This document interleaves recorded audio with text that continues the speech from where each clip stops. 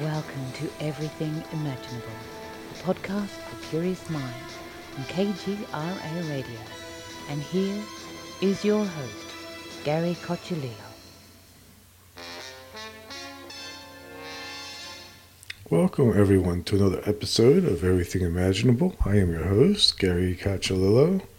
And before we get started, I'd like to thank my listeners and also thank the contributors to my show. Without all of you, none of this would be possible. First, I have my executive producer, Candace Sanderson, author of Reluctant Messenger. Senior editor, Amanda Steele, author of Ghosts of Me. Binaural production engineer, Damian Keller, author of Sounds Good, Sounds Great. And monthly co-host, Jared Murphy, author of It's Not Aliens, It's Worse, It's Us. Whew, that's a lot of words. And if you're interested in becoming a contributor to this podcast, go to my website, everythingimaginable2020.com. You'll find a bunch of information over there on how to contribute to the show. It doesn't necessarily have to be financial. It could be promoting the show or whatever, or maybe managing my newsletter. Just a hint.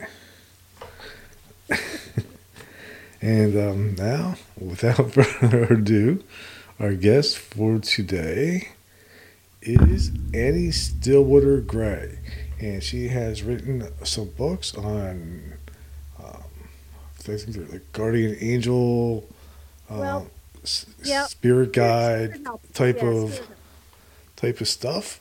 And thanks for being on today. Oh, my pleasure, truly.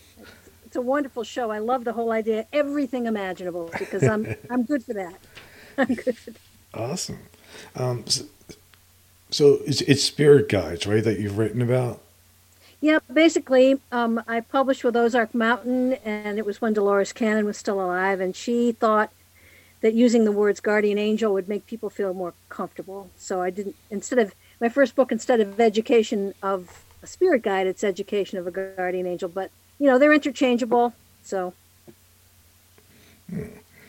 So how does the person find their spirit guide or guardian angel to begin with? Well, they find you, basically. They're always there. I guess maybe I should start with the fact that in my experience, everybody has one specific guardian angel or spirit guide that's kind of signed a contract to be your helper for your lifetime. And the spiritualists call him the gatekeeper, basically all the same thing. You got one spirit helper that's there before you're born, help you plan your life, help you plan the spirit contract we all sign.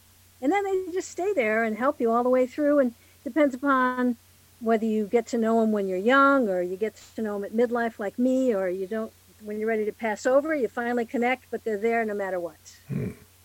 Interesting. You know, one time I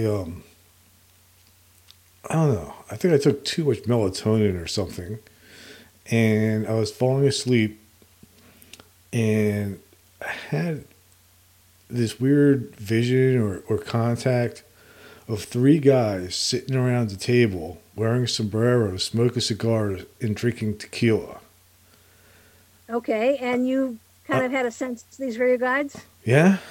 Okay, well, your guides have a terrific sense of humor. You tend to. So it's not unusual to have guides who smoke cigars and drink tequila and play cards? They will use whatever they can to get you to recognize them and get you to, you know, vibe them, make sure that you know they're there, that kind of thing. Interesting. They have all kinds of tricks, all kinds of different things they do. One thing I like to make sure people know is that the guides are just energy, but they can project images, like in your case. They project that image to you because it got your attention, didn't it? Yeah, it was weird. It was really weird. Yeah, I think it's great. I love it. So they will tend to choose an image that you can connect with. So that says a lot for you, Gary.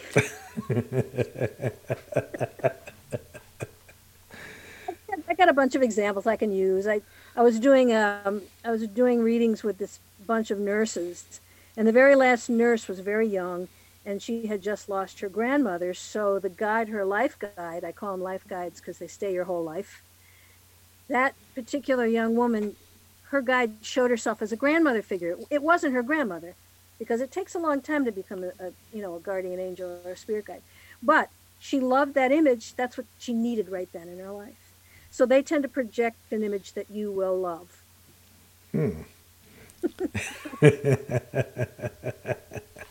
Just thinking, when you pass over Gary, you can join the card game. I bet. I guess I'm pretty good. As long as it's not spades. I'm terrible at spades. Okay, gotcha. For hearts myself. Right. So how did you get in touch with yours? Oh, he started talking to me. I was at the time I was living in a house with just like a pitcher pump, no running water. I had an outhouse. I mean, it was pretty simple living, and I was at the low point, and a lot of people I bet that listening can understand.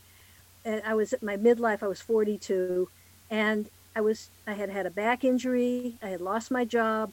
I was living alone in this place where I had to pump my water and into a kettle and put it on the stove and heat it up to do the dishes, which was hard when you have a back injury.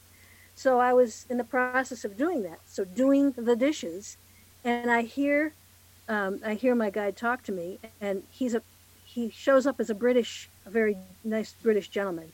So he said to me, you never listen to classical music. You always listen to rock and roll. Why don't we listen to classical music? I mentioned you earlier, I've been in radio since 74. So I have a huge music collection. And so I went into the next room where all the vinyl, it was vinyl then. This is 89. So it was all vinyl.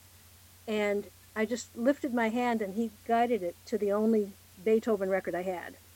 I pulled it out, played it, scratches and all.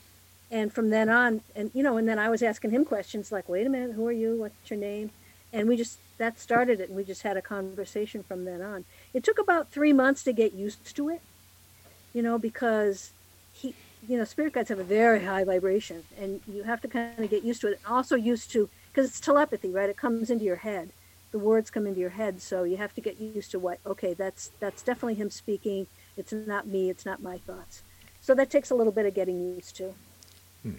Did you give up listening to Led Zeppelin after that? Absolutely not. Good. Did you, when this happened, did you question your sanity? Yes, because I had a back injury. I thought it had pushed me over the edge and I'd lost my mind. But I got a hold of a book that helped me understand what was happening to me. It was written by Leah Maggie Garfield. I think they did a second printing on it, but it's called Spirit Companions, and she's had contact with her guides her whole life. So she just helped me understand, that this was real, and helped me do a grounding meditation so that I wouldn't feel like I was like floating in outer space and going crazy. So that was lucky. Somebody gave that to me right when I needed it. Wow. I know with me, I thought I was a little bit crazy when it happened. I saw those guys. Yep. And I had mentioned it to my mom, and my mom's like, maybe you should go see a psychiatrist. Oh, Mom. So I did. I went to see a psychiatrist, and they were like, well, were you taking anything? And I was like, well, I took melatonin.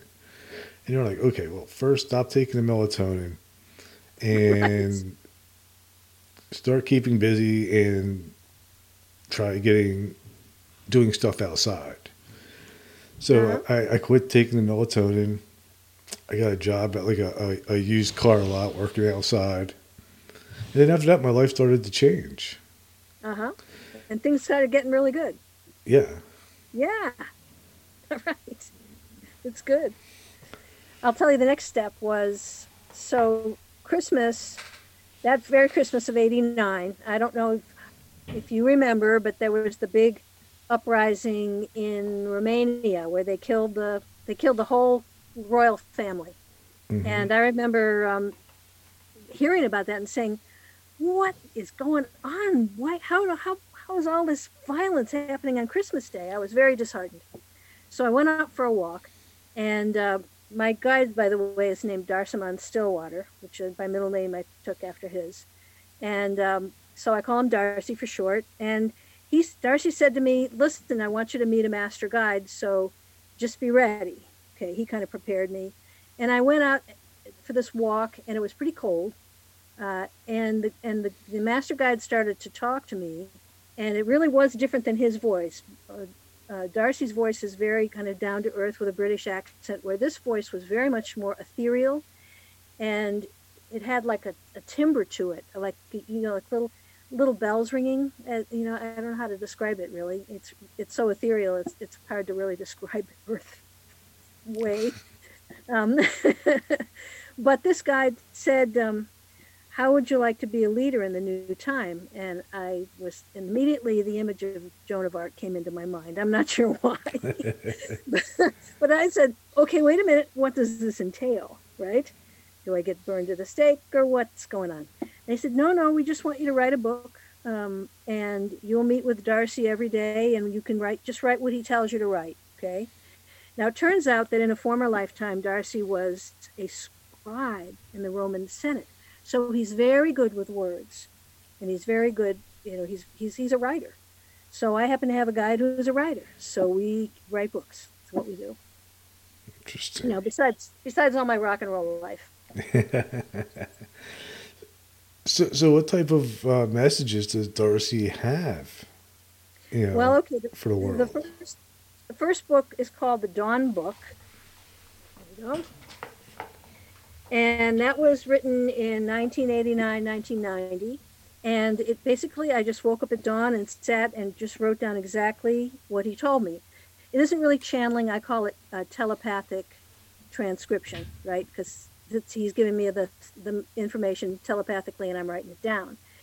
All my writing is longhand, believe it or not. Then I type it into a computer. Oh, wow. It gives me a chance to digest what it is, and when I put it in the computer, then I kind of crisp it up. So anyway, what I like about the Dawn Book, it's information from the master guides. And what I really like about it is it's simple, I mean, I tried reading Alice Bailey, when I was, years ago, and you'd read a paragraph and you'd have to go away for a week and come back and read the same paragraph again. I mean, this is easy to understand.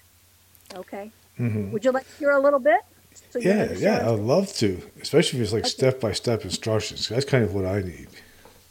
Okay, so this is right at the beginning of the Dawn Book, and this is, you'll love this. I love this one. I read this to classes all the time.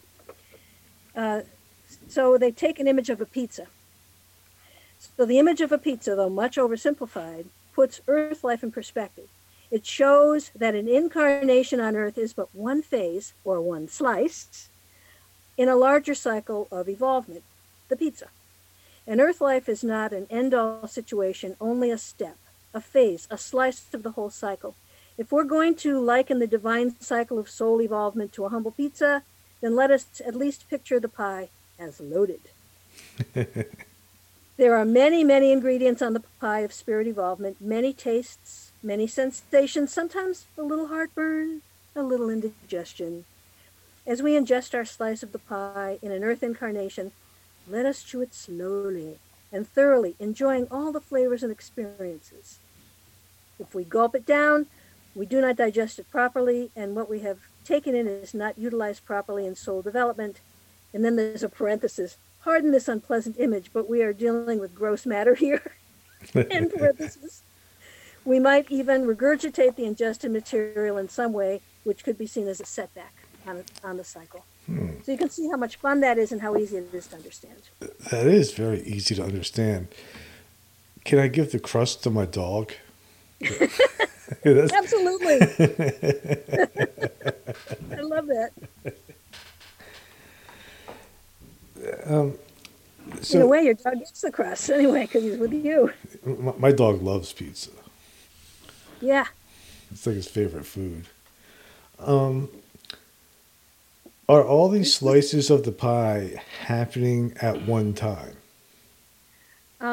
Yes and no, because time doesn't exist. We're so locked into linear time. There just is no time out there. So it's like yes and no, I guess I'd have to say. And not that I know much about the other levels of experience, but I know they're out there. So how does the communication or even like the relationship that you have with a spirit guide improve life or make life better? Oh, and let me tell you, instantly my life was better. Instantly. Well, for one thing, I was given that assignment, which is, that's pretty important. Oh, you want to be a leader in the new time? Here you go, write this book. But also, I had something special now. This relationship with Darcy, and we have a long time. We have it like over an hour, right? Don't we? Oh yeah, we got a lot of time. All right, excellent. Okay, so one of the first hurdles that I got I had with Darcy was he told me that I said, I thought I was so cocky. I said to him, okay, we went on a walk and I said, okay, Darcy, who are you really? Right? He goes, I'm your husband. And I went, what? And immediately all this static flew up around me and the communication was gone. And it's because I didn't trust what I heard. And I wasn't with anybody at that time, and I thought, okay, I really want somebody to be with. So he said that, and I didn't believe any of it. But then, it took about 10 days for us to reestablish the telepathic communication. And then it turns out that we were husband and wife numerous times in past lives, and also we were sister and brother, and all that. So he was telling the truth. And then during the writing of the Dawn book, he proposed to me. And I said, come on, you're in spirit, I'm in a human body, how's that going to work? And he said, oh, it will. We only really need one human body between the two of us, and da-da-da. And I'm thinking, wow, this is really out there, right? So I said, no, well, let's finish the book. Let's really focus on the work. No. But the thing is, the book got done, Mm-hmm. And he came to me again, and he said, let's get married through the veil. You don't know how important this is going to be. It's, and we're not the only ones. And he gave me some examples of other humans that had married spirit guides. So there are other couples out there. So we did. We got married November 1st, 1991. And it was pretty cool. It was a small gathering of people who understood what was going on. And so this year we're at, 30 years this year. Mm-hmm. Right, 1991 to now is 30 years, right? And we've done a lot together. Believe me, that's only the drop in the bucket compared to what else. I mean, look at all the other books we've written, and we have a whole other project going on now. So, wow, that's incredible. Yeah, my ring is a spirit ring. Mm-hmm. So, if he was a human prior with you in other lives, how did he transfer from being a human to becoming a spirit guide? Well, I had a lot of trouble trying to market the Dawn book. So Darcy said to me, well, let's write a book about me, and that will sell the Dawn book. And that is exactly what happened. So the next one was Education of a Guardian Angel. And I sent that to Dolores Cannon at Ozark, and she called me up personally and she said, this is terrific. This is everything that I'm doing, and you've got it exactly right in your book. So that was very validating for me. And the book is the story of, it starts with Darcy's death. I think it was 1836 in England. And what happens to him, and he goes to the plane where we go, I guess, once we're done here.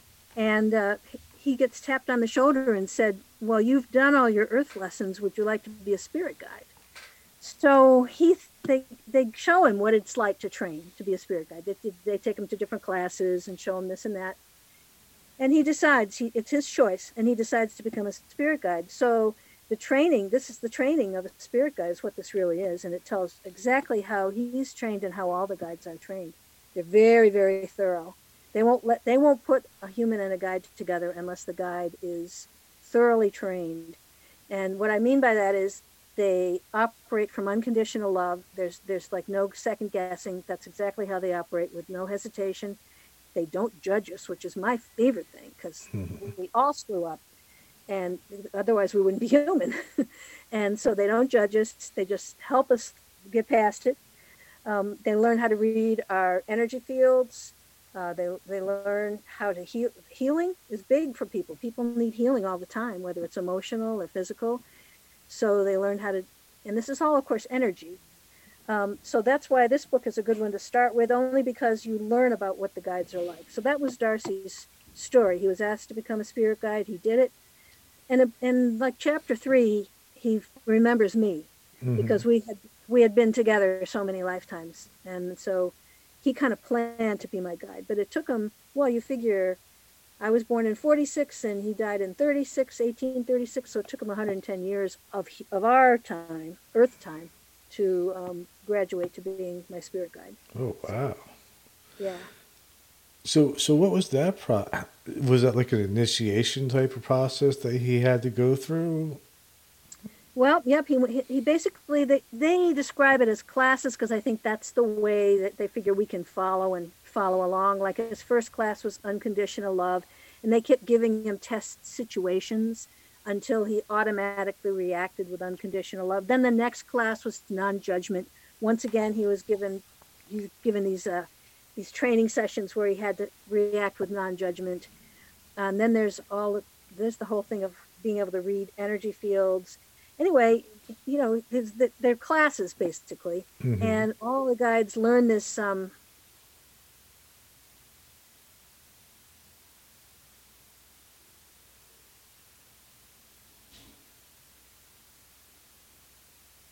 Otherwise, your spirit guide is going to be right there next to you all the time. You know, and you may want to have a little privacy. I've got a great story. Want me to go? Yeah, go ahead. I was talking to a classroom of 15-year-olds. There was a high school teacher who loved to bring people in to talk, so he could just sit and listen. And my topic was women in media, because I was on the radio. And basically, I said, "Oh no, don't do that. You don't get paid very much, and it's really terrible." So. So then we got into astrology, because I'm an astrologer also. And I could see that these 15-year-olds were way more interested, and they were kind of more engaged. And then we got into spirit guides, and they were on the edge of their seats.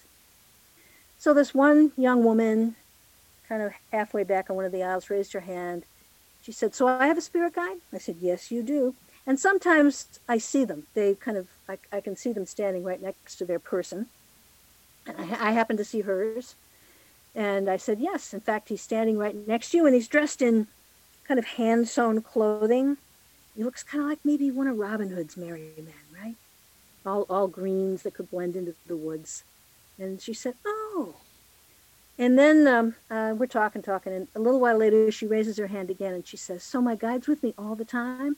I said, "Yes, he is." And she said, "Even in the shower?"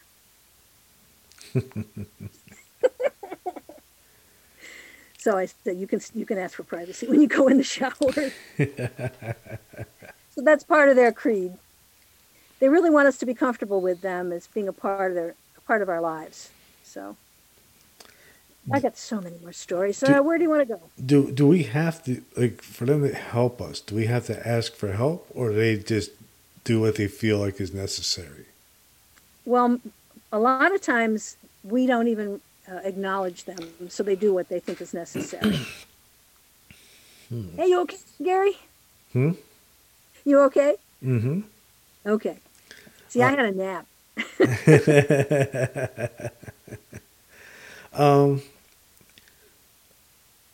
So they'll try to help you no matter what. Good. But if you have something on your mind, you can ask them too. I always tell people, if you want their help, write it down, and look at what you've written and make sure you've said what you really mean. And I've got another good story here. I was doing a reading for a young woman who was studying to become a doctor, and she really wanted a partner, right? Okay, so she was one of those gals who would write down a list of everything she wanted in a guy. You ever meet a gal like that? I don't know. Maybe she didn't tell you. I All don't right. know if So, those, I don't know if those guys and gals ever went out with me. all right. So she wrote this. She wrote this list, and what do you know? She met the perfect guy. You know, he was everything that was on her list, except he was married. Could be an issue. Yeah, of course. So she tore up that list, threw it away, started a new list. First thing she wrote down was unmarried. And she started read her list again, right? She happened to put navigated money well. Okay. Notice she put that in the past tense. So she met this great guy who used to be a millionaire, but he lost all the money. Hmm. So she put that in the past tense rather than say he navigates money well. She put it in the past tense, so that had been his experience before he met her. So anyway, I always tell people that story to make sure that if you're going to write something down, to ask your guide, be really sure exactly what you're asking. See, I'm never comfortable asking for specific things. I'm always Yeah, one to say, oh, kind of guide me in the right direction more than asking for things. sure. That's cool. Everybody has their own way of interacting. Everybody's different. I keep telling people that. Everybody's different. Like some people will never, or they don't start with the telepathy like I did, the telepathic clairaudience, hearing. Some people get messages in their dreams, right? Like you. Hmm. Some some people get visions, right? So and that's clairvoyance, and it's different for everybody. But as you work with your guide, you can develop the telepathy, which is really the best way to go because you can be really specific with telepathy. I mean, you can hear exactly. How do One you of your other guests talked about that. how do you develop that talent? I know. Do you use meditation, ayahuasca? What do you do?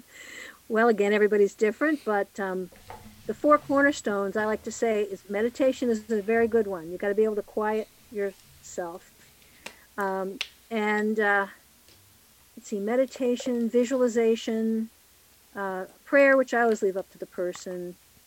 And you got to ask for protection too. When you do this kind of work, you want to make sure you're not going to get interference from maybe some less friendly spirit folk. I did a big class of 16 women in the store one time, and this one woman kind of said, "My guide is scary. My guide jumps out and scares me," and I went, like, "That's not your guide. That's in the spirit guide creed. They're not allowed to scare us." So I said, "That is some other entity, man. You better use protective light." What is their creed? Yeah, I have it. I can read it to you.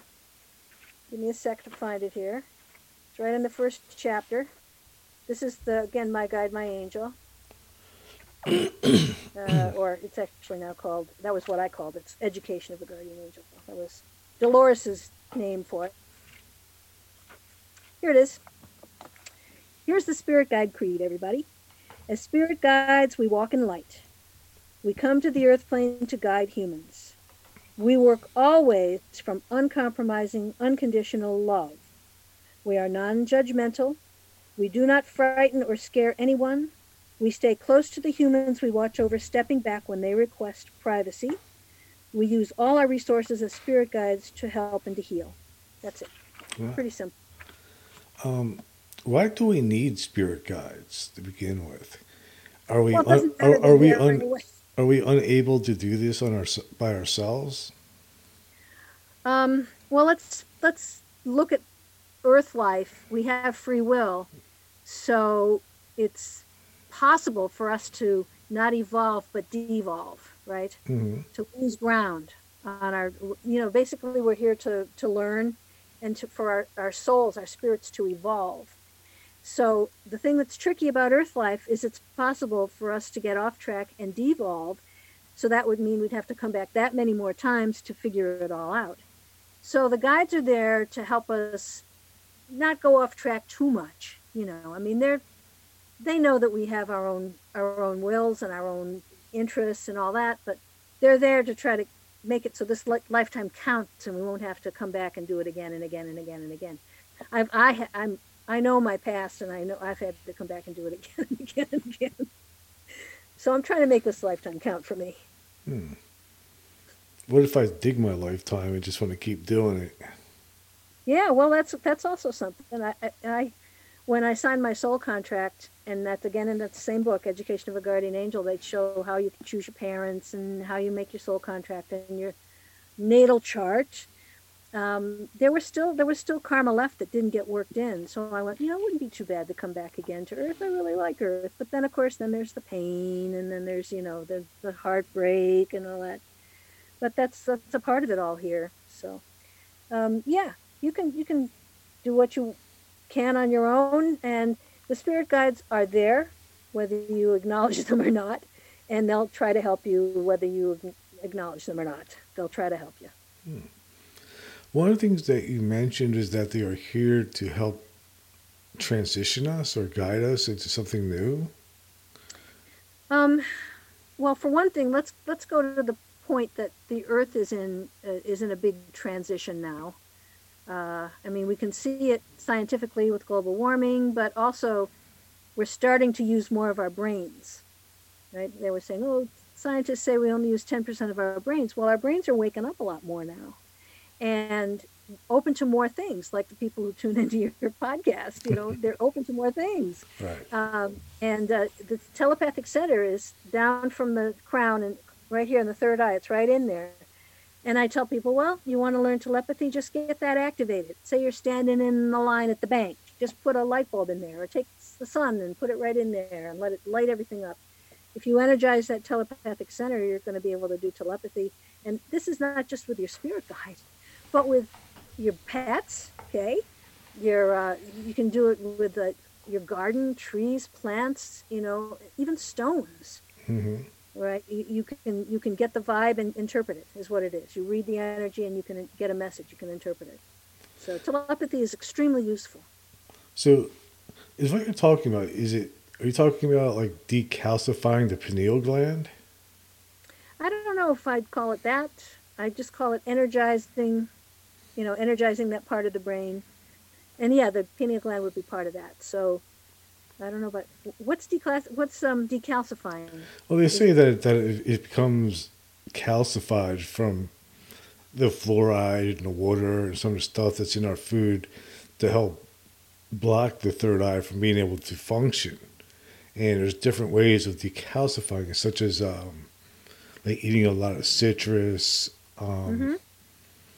There's sun gazing, meditation, sacred geometry, using vibration like binaural beats or sound, different crystal balls. Yep, Yeah. different types of light therapies. Yep, I think I've automatically been doing that. And I eat organic as much as I can. I have a huge garden. I'm a gardener. I grow a lot of my own food. So, and I live about an hour from the Canadian border. So I live way out there, Gary. I'm out there. I'm glad our connection's good. You're in what, Vermont? Nope, Maine. Maine. It's cold.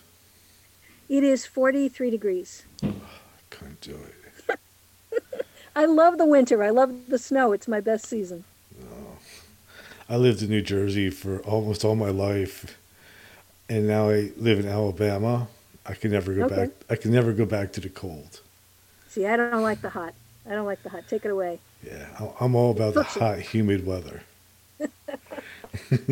I think it decalcifies my brain. Okay, there you go. Works for you. So the Earth is transitioning. When you say this, are you talking about like the Gaia sort of awakening and creating a going up levels in vibration? Yes. To another, like a fourth or fifth dimension. Yes, the Earth is already increasing in vibration, and people who aren't tuned into it, who aren't like meditating or raising their consciousness, they're going to be left behind and they're going to be ill. And already we can see how many people are freaking out these days. And the other thing is that there's a theory that when the Earth reaches a certain vibration, the poles will shift. The North Pole will become the South Pole. I'm sure you've heard it. In fact, I used to sing with this comedy a cappella group called the Twatones. And I wrote a song called We'll Be Doing the Hula When the Poles Shift. So then Maine would be tropical. See, then you'd move up here and be with me.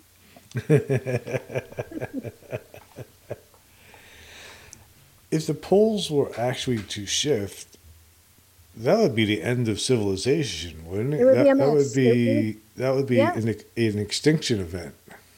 It might be. It's certainly think about all the things that are magnetic. They would all go crazy. Yeah. Yep. So it could be. GPS wouldn't work anymore. I'd be getting lost. Nope, it wouldn't. So there's all kinds of possibilities. But the Earth is definitely increasing in vibration. You can feel it with the warming climate. And we all know that a stable civilization has to have a stable climate. So. Right. Do you think that there are fifth dimensional beings living here on the planet or even inside the planet also trying to raise the vibration? I'm not sure about inside, but they're definitely here. The thing is that people don't understand there are other levels of energy on this planet. In fact, I was talking to my friend who said she got out of her car and everything. She lives by a stream, but everything was quiet. She looked over and there was a Sasquatch. There was a Yeti right there, and she had transitioned to another level of energy here on this planet. And so, there's a lot of stuff going on that we don't even know because we can't tune into it. Although some of us do. Right. But those different, but the cause of that is vibration, and we switch over from our consciousness switches over to vibration, and our dimension sort of crosses over into another one, or sometimes maybe their consciousness shifts a little bit over to us to kind of meet in the middle. That's possible. Yep. So the other two books for Ozark were about nature spirits because that's been my work with Darcy since 2001, and basically bringing in nature spirits. You see, humans and nature spirits, and some people call them elves, some people call them fairies. It's hard because those terms have so much connected with them. Already images and stuff come to mind. So I just call them nature spirits. But there was a definite connection between humans and nature spirits in the ancient world. And they helped humans start gardening, growing things. And what my job is now is to try to get humans back to that place where they can connect with nature spirits. We certainly need it now. How can somebody do that if they live, like, say, in Manhattan? Well, you have some plants in your house. You go to the park. I guess that helps a little. It does help a little bit. But it's not like living in the country. No, but that doesn't mean that they're not around. Some of them like the city. Are you in a city, Gary? No, I am in the middle of nowhere. Okay. I'm definitely in the country. Yeah, me too. So you got no problem. They're all around. No.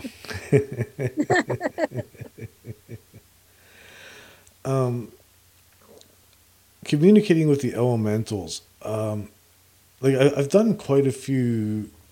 Actually, I was just talking to somebody the other day. She has some kind of device that she connects, something like an electrical device that she connects to plants, and she can hear the plants sing. Oh, no kidding. Yeah. Send me one of those. Yeah, they actually make it. You can buy them online. Okay, I'll have to look for that. They're kind of expensive, but it's pretty cool. Yeah, it is very cool. Although I managed to do it without that, but still I'd like to know about that more. For instance, look at this right here. Look at all the fairies in those blossoms right there. Aren't they beautiful? Yeah. They say hi, Gary. How do you keep those alive in Maine? Oh, they're seasonal. They come and they go. They come and they go. We had snow last night, and they're still looking good. It's amazing. Yeah, they winter over. You get to learn what winters over and what doesn't. Wow. With the guides, Did he ever give bad advice? No, and remember, they're not allowed to trick us. However, they're not allowed to mislead us. However, they will trick us sometimes to get us on the right path. Like I feel like I was tricked into moving to Maine because I was doing drive time in Hartford, Connecticut on WHCN. And all of a sudden, this opportunity for 3 DJs to move up to Maine to be on WBLM came up. And I said, and what had happened is they just had put in the superstar format. You know, I got into radio because I like picking the music.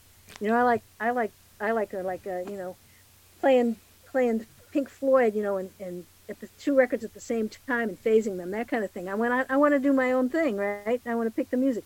But the superstar format came in, so we had to pick cards from a file and play them and put them to the back, and then play the next and put them. And that was boring. Right. That was totally boring. So I moved to Maine so I could do, you know, I could pick my own music and do my own thing.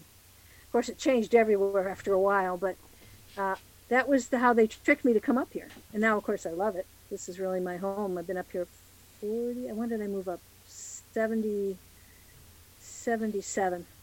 I moved up. I've always assumed that radio now is just all digital. Yep. In fact, I stopped doing commercial radio in '99 because all I was doing was putting my voice into the computer. It was all printed out on, you know, they printed all the sheets out. I just put my voice in the computer for a day or 2 days, and then I could drive around and listen to myself, you know, talk about the music. So what I'm doing now is community radio. My husband and I helped start a community station in 2015. He's the program director, I'm the music director, and people love it. They love it. We can't shut them up. They keep sending us money. That's great. So that's that. So I'm retired now. I mean, you know, I'll be 75 in July. So, you know, I'm on Social Security, the SSI. And so I can do what I want. I love it. Don't have to work for the boss anymore. What role does music play in all of this for you? Well, I told you the very first contact with the classical music was about music. He liked classical. I mean, he was from 1886, so he's not going to know Led Zeppelin, you know. But he tolerates my listening to all that stuff. I'm really into new music. That's why I'm the music director. I love new music. I listen to it all the time. It fascinates me. It's like having your finger on the pulse of the time, right? By listening to what people are doing musically. So, you know, I get my head exploded with tune yards, you know, and soothed with, who can I pick there? Bodie, right? So, you know, I just love it. I'm a new music freak. Do you like Post Malone? Post Malone, yes, absolutely. I don't listen to much new music. I don't know. It's weird. I didn't even know there was new music out there. Oh, yeah. Okay, there's a new Lake Street Dive. Van Morrison has had 3 new ones in a row. Who else? I could get my playlist and talk to you about it. Anyway, there's a lot. I have more. I have a pile to review even still. I just got some new stuff today. Oh, my husband's giving me the playlist. That's great.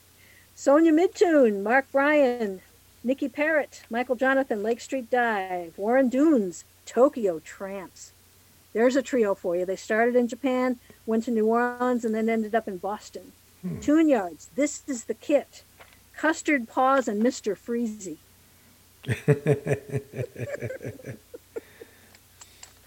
So you see, there's a lot. I didn't know that stuff existed. Yep. Oh gosh, there's all kinds of great stuff. Oh, and you know what? If you like Led Zeppelin, there's a band that does New Orleans versions of a number of their tunes. I don't think what their name was, but then there's Steve and Seagulls, right? Mm-hmm. They do bluegrass covers of AC/DC and Deep Purple. Oh yeah, I've seen them. Yeah. So I love them. When they did My Sharona, I doubled over laughing. Fast, right? My Sharona, my Sharona. Right. That's Not quite. amazing. Oh, I've been listening to a lot of Captain Beefheart lately. I know the captain very well. You do? Have you ever met him? Sure. Well, no, I haven't met him, but I know his albums, and we used to play them all the time on the college radio. I started at the University of Connecticut College Radio, University of New Hampshire, University of Hartford, and then I went to University of Connecticut, did college radio for a while, and then people kept saying, you should go into you should do this professionally. You sound really good on the air. You should do this professionally. You have a good voice for radio too. I'm sure you know that. Yeah. Wow. So you've actually listened to Trout Mask Replica? Oh yes, absolutely. You got a favorite from that one, Gary? I can't even really name a song off of. The whole thing is just sort of, Yeah. it's just a big, I don't know what it is, but it's good. Yes, it is. One of our DJs likes to play Hair Pie quite a bit. Mm-hmm. Has the musical taste of your spirit guide changed? Okay, let me ask him, Darcy. Yeah, he finds the modern day music interesting, was the word he used. I think when he asked for the classical, he was trying to set the mood so that we could connect. But I don't really listen to classical. I do listen to some zone and new age stuff because I'm the new age director at the other station I'm on. So And plus, the other thing I should say is my husband and I have been doing a syndicated radio show we're in our 21st year.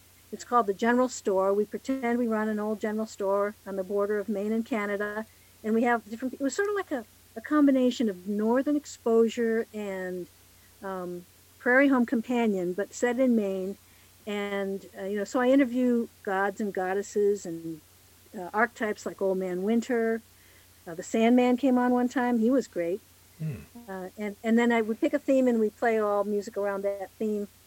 This week's theme was morning, so I interviewed a morning DJ and had a lot of morning songs. So we've been doing that for 21 years. Going to start 22 coming up here. And it's just, main stations I have, and 2 stations in New York. So it's, but people can listen online because it's on the internet too. So. Yeah, I'm on the internet also. It's the way to go. Yeah, it is indeed. So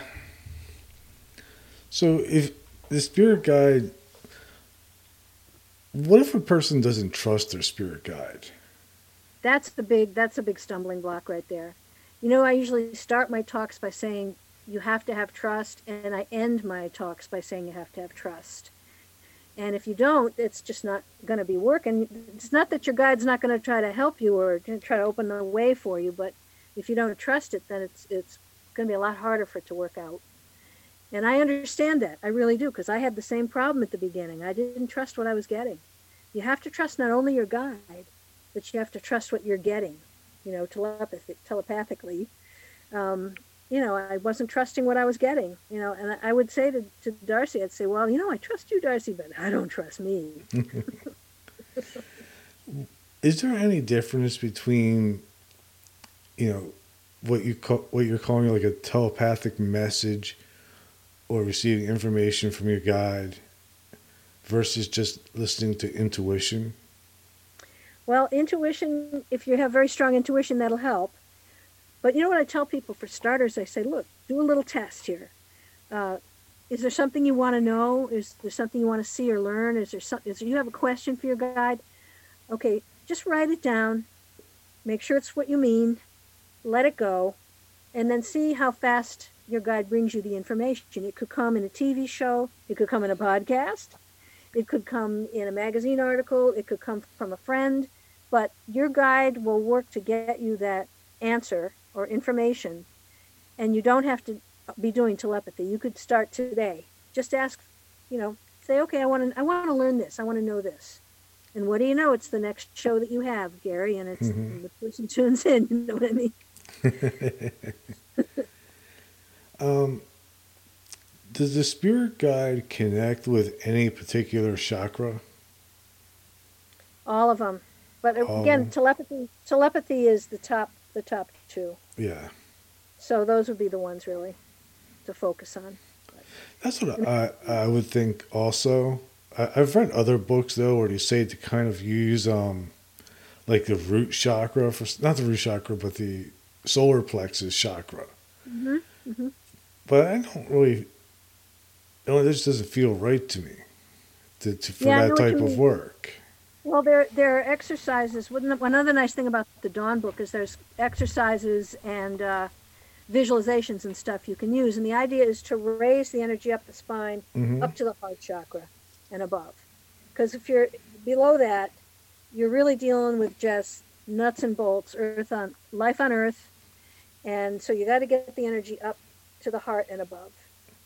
And you can do that with breath in all kinds of ways. There's all Hmm. kinds of exercises to do that. But yeah, I think heart and above is really what you're aiming for here. Could the spirit guide answer the question on the existence of extraterrestrials? Or is it Yes, sometimes that extraterrestrials are multidimensional beings also, some of them? all of that is possible, Gary. I really think that it's all possible. Yes. The thing about spirit guides is that they have a very specific task. You know, they're linked to one human and to watch over that human. And another thing I wanted to mention is that as your life changes, you know, and you stop selling used cars and you go on to do a podcast, your life guide will bring in other guides that will help you. So I have more than one? Well, yeah, most people do, but your life guide is always there. It's like a traffic cop, you know. Okay, you can come in now for a while and help with this, and okay, now you're done. You come in. Oh, I was giving a talk at Ozark Mountain in their transformation conference, and I said I was talking about how your spirit guides with you all the time, and this very handsome gray-haired man stood up, and he said, "My spirit guide left me." I said, "No, that's couldn't be." He goes, "Yep, I'm a pro golfer, but when I retired, my spirit guide left because my spirit guide was the one that was helping me make all those great plays on the golf course." And I said, "No, that wasn't your life guide. That was somebody your life guide brought in when you decided to be a pro golfer. And since you've retired, that particular spirit guide has gone elsewhere. But your life guide is still there. So you have them coming and going. Sometimes I sit down to read for somebody and they have like a tribe. You know, they have so Hmm. many, it's a tribe, and they all want to talk. You know, so I always say life guide talks. And then if the life guide wants somebody else to say something, then okay. But I let the life guide have a charge. Is there a way to hire one of these guides for a You can particular ask, purpose, you know? I know Like, you don't like to ask for stuff, Gary, but yes, you can, absolutely. what do you have to pay them with? Attention. Attention. Yeah, focus, attention. Yep, yep. Interesting. So I could pay a spirit guide to make me the greatest podcaster ever. Absolutely, they will help you, but again, you have to focus on, you know, on what they're bringing to you. I think you're doing pretty good anyway, Gary. I am. I am. And I will make it into the top 1% in the world, I'm sure. Yeah, beat out New York Times. So, could you give me a reading? um, I'm not really prepared for that. I really do a lot of preparation before I give readings. Um, well, you do have a lot of guides helping you out, I think. I get the sense, but um, and I also I so much like to be in person. That's why I haven't done any readings in this last year. Yeah, but I see you already picking something up. You have a lot of help, and whether you know it or not, you have a lot of help.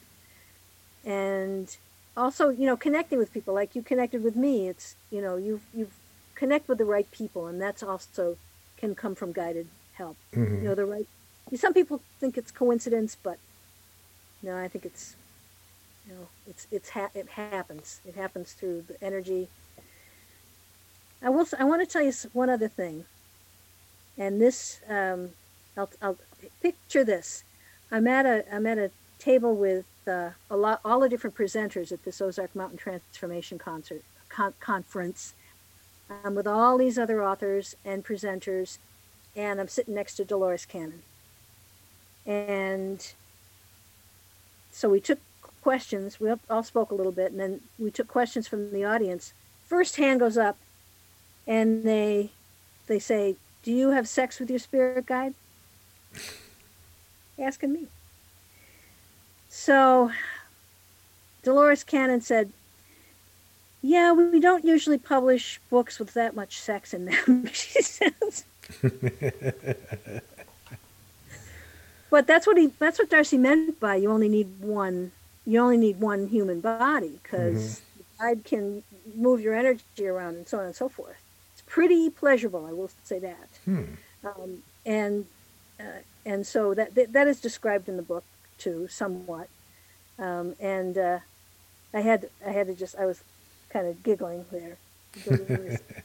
She said, "But I know why it has to be there, because sex is a part of human life, and our guides help us with that." You know, so it had to be in there. It had to be in the book. So she saw that. She recognized that. So, yeah. First question, though, man. First question.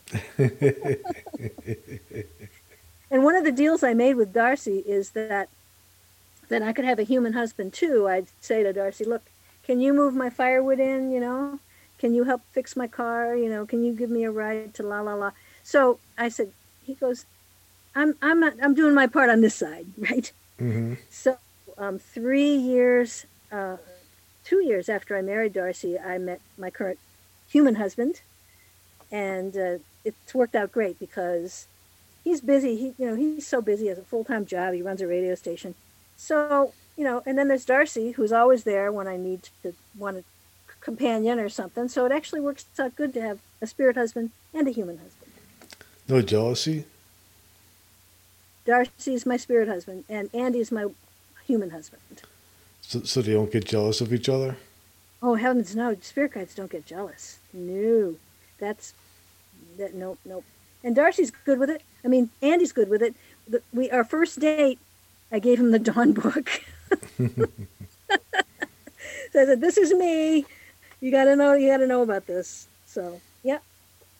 He knew from the get-go that I was, I would be somebody to be on your podcast. Right. That's Exactly. pretty cool. Everything imaginable. So with a spirit guide, do you ever get lonely? Never. Nope. But again, remember, I can ask for privacy if I want. But more often than not, Darcy and I ask for privacy, so the other guides aren't horning in. So that would mean that nobody should feel lonely. Correct. I use the example of driving across the desert, right? And you're all alone, except no, you're not. Your guide is riding shotgun, right? Your guide's right there. So I would imagine like that's probably a main problem for depression for a lot of people, is that they just feel alone. That's right. Yep, especially during this pandemic. Yeah. A lot of people have had to stay alone, and my job is just to encourage people to know their guides, to welcome them into the family, to get to know them, everybody's different, like I said, so it'll go differently with everyone, but the goal is to know your guide and to start to be able to interact, embrace your guide, and work with your guide. So I haven't even told you the big thing yet. What is the big thing? Well, after we were married for a few years, and after I married Andy, Darcy came to me and said, "I got another project for you." I said, "Okay, I'll listen to it, but I'm not agreeing to it automatically just because you brought it up." He says, "Okay, well, the nature spirits, the elementals, they want some help." I said, "Okay, I can see help, and the earth really needs their help, and we need their help, and I'll listen." So he says, "Well, have you heard of the 7 avatars? Have you heard of the 7 avatars?" No.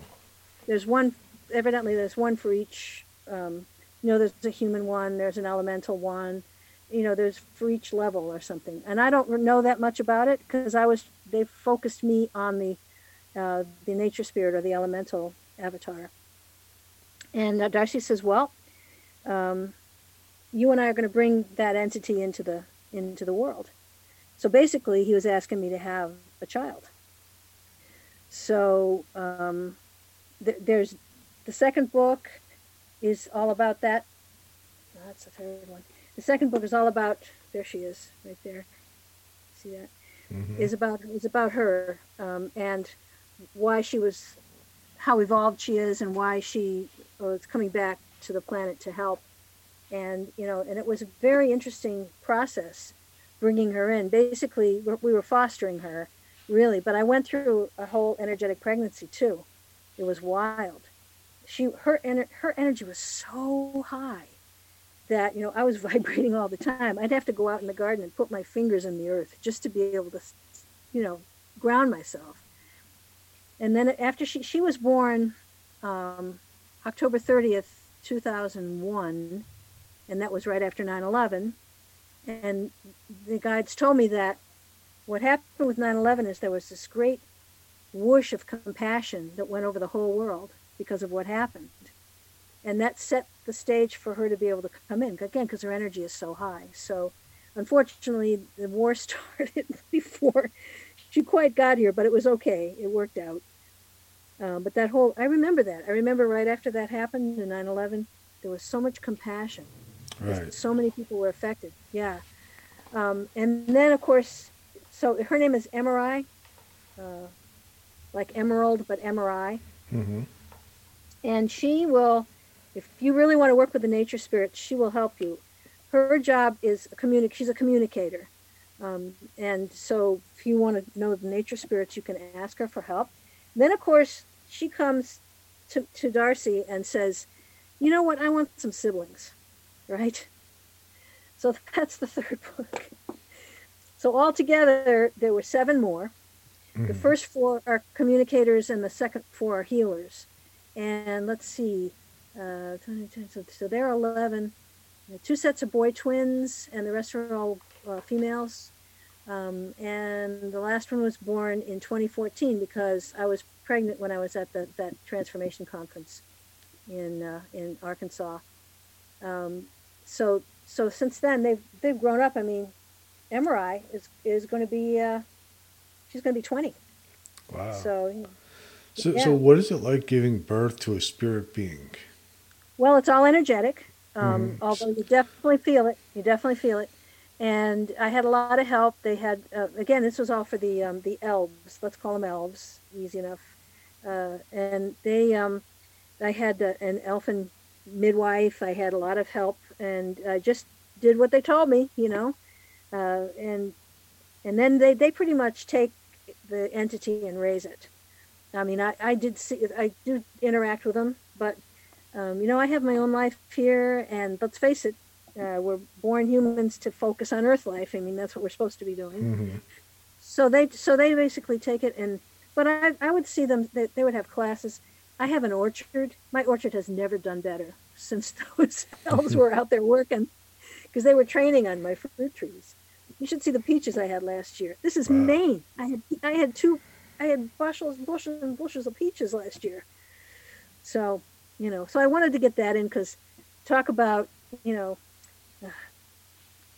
everything imaginable. Mm-hmm. There you go.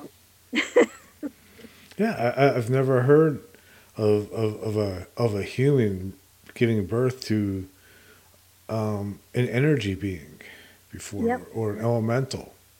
Yep. I always just assumed that they did it on their own, or it just that they came into being when, like, a tree or a plant comes into being, that they just sort of come along with that.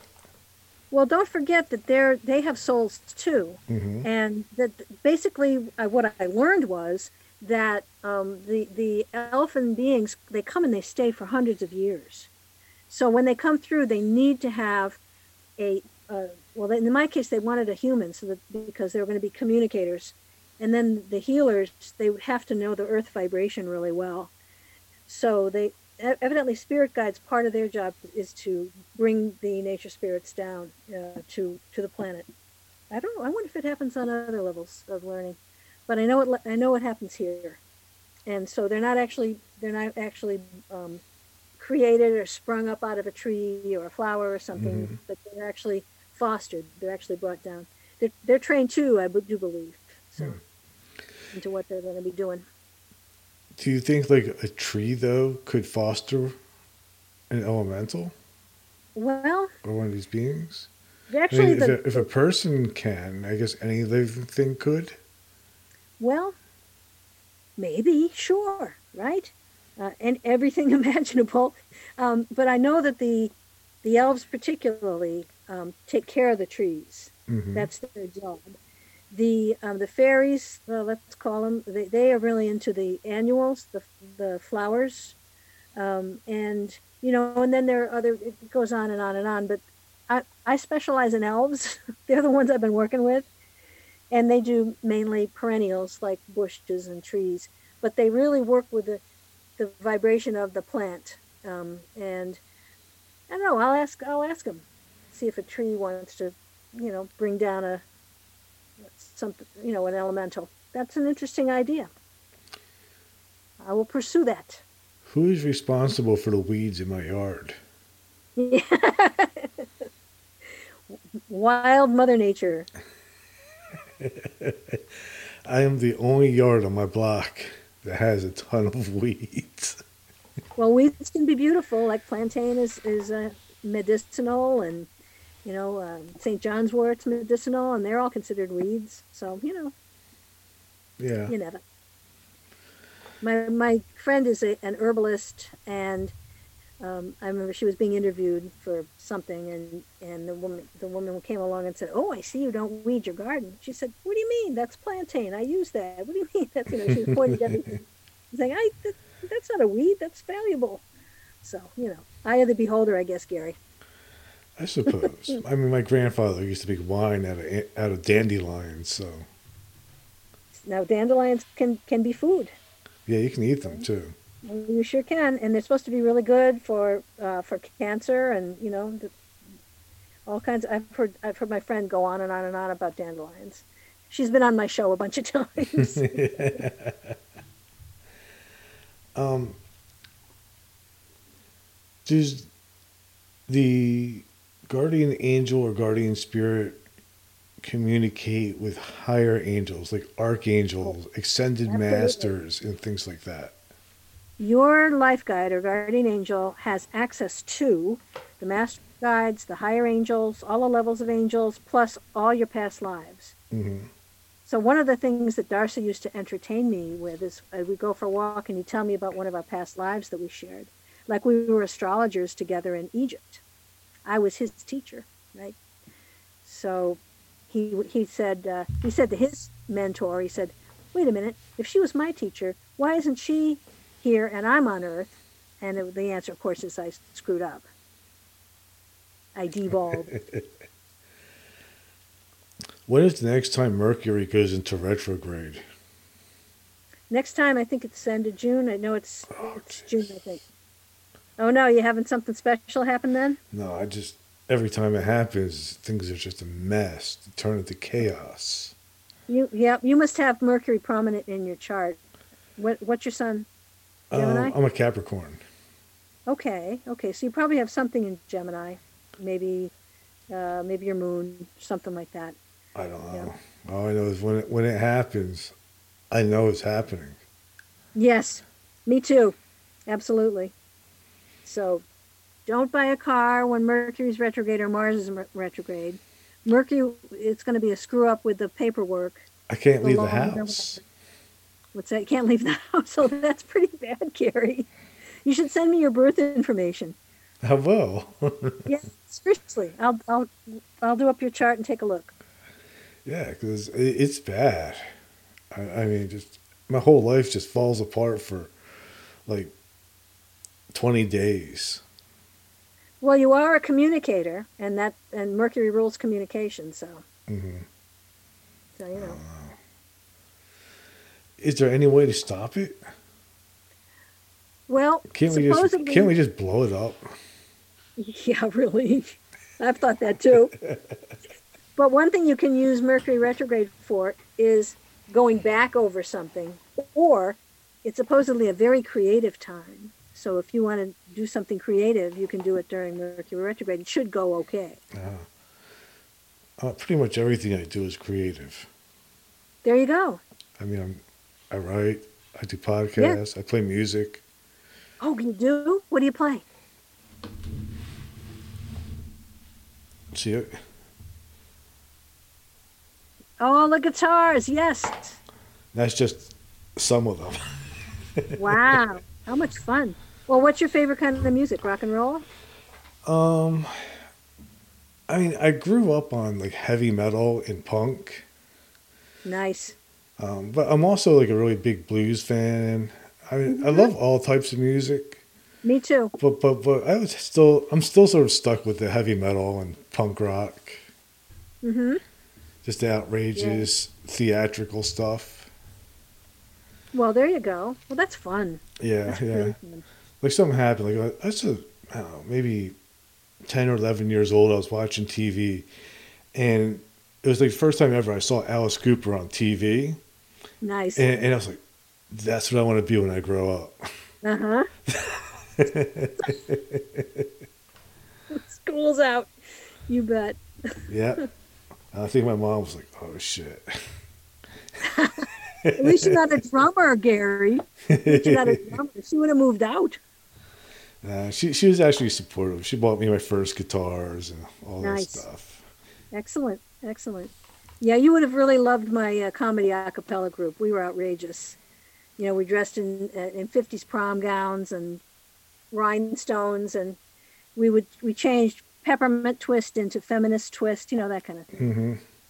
So you would have enjoyed it, I think. I guess I was kind of like the opposite. I played in a punk band called the Scumbags and Nice. Good name. fought with the audience and did guitar solos with a vibrator. Wow. Now I would like to see that. Yeah, the kids used to like it.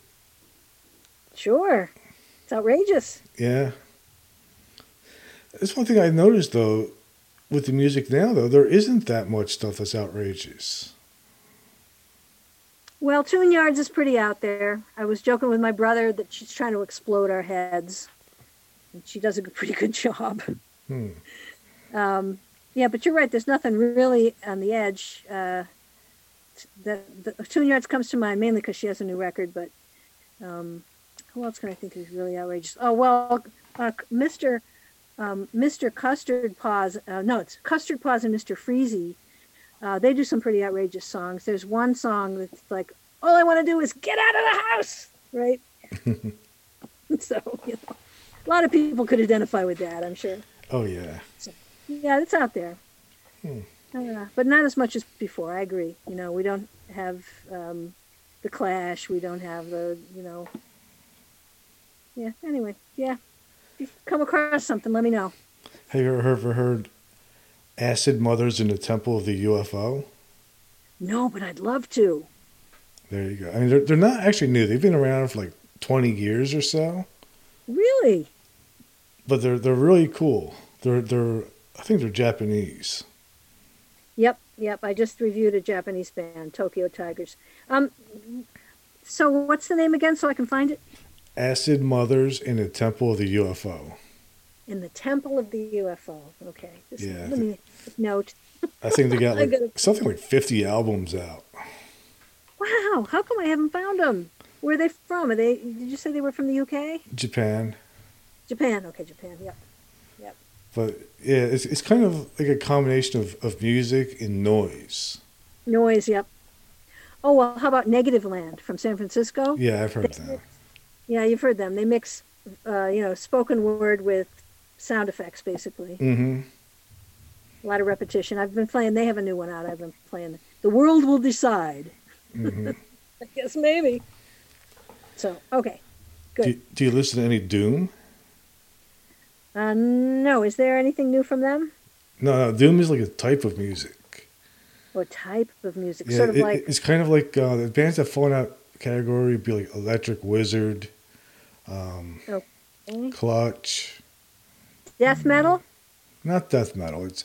It's more southern. It's more Okay. it's more earthy. It's slow usually.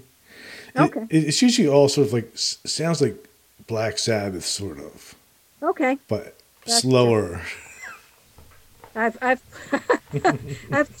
Black Sabbath and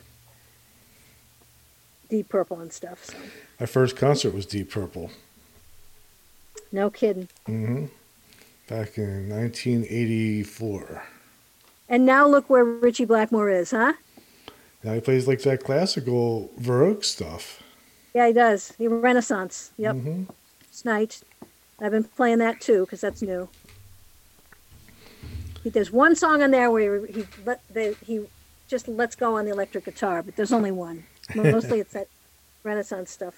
Yeah, he really likes that kind of thing. Because it's the complete opposite of what he would do with Deep Purple. Exactly. Like yeah. Deep Purple, he would just go crazy. Yep. Especially Well, live. Yes. Oh, you must have loved that. Your first concert being Deep Purple. Wow. It was awesome. I wonder if his wife had something to do with the change. I don't know though, but he always liked that type of music, because he did Blackmore's Rainbow too, which was more Yes. of that type of style. So It was going in that direction. yeah, and that was sort of in between Deep Purple and Deep Purple. Yes. And now Blackmore's Night. Yeah, Well, really cool. Cult following anyway. They do because people dress up in the Renaissance costumes and all of that. So, yeah. Okay, so we talked about all my books. I think we did pretty good. Yeah, but before we wrap it up, you got to tell my listeners where to find you. Okay. All right. So my website is spiritguides.cc, and you can remember it just by CC the Spirit Guides. It's letter C, right? So CC the Spirit Guides, you can go there. And then I have like 3 Facebook pages. If you go to Education of a Guardian Angel is one, and then and Annie Stillwater Gray Author is one. So any of those will get you to me. And you can email me. People do all the time. Cool. If you send me an email with all those links in it, I'll put them in the notes to this episode so my listeners can find you. Okay, very good. And my email is real easy. It's Annie@welcomeradio.com. That's my radio show is Welcome Radio. So I'm a radio person. Well, fantastic. It was a pleasure talking with you tonight. Oh, can't tell you how much I enjoyed it, Gary. Wonderful. Wonderful. And I apologize for me being a little bit tired. I could tell, but you're engaged. I'm glad for that.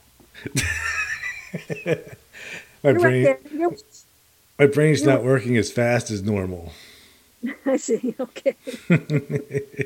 We kind of got off on a music tangent there, but hopefully the listeners enjoyed that too. Yeah, well, almost all my podcasts go off on some kind of tangent somewhere. So my listeners are definitely used to whatever. Okay, very good. Awesome. Well, thanks for being on, and hang on 1 second while I play the outro.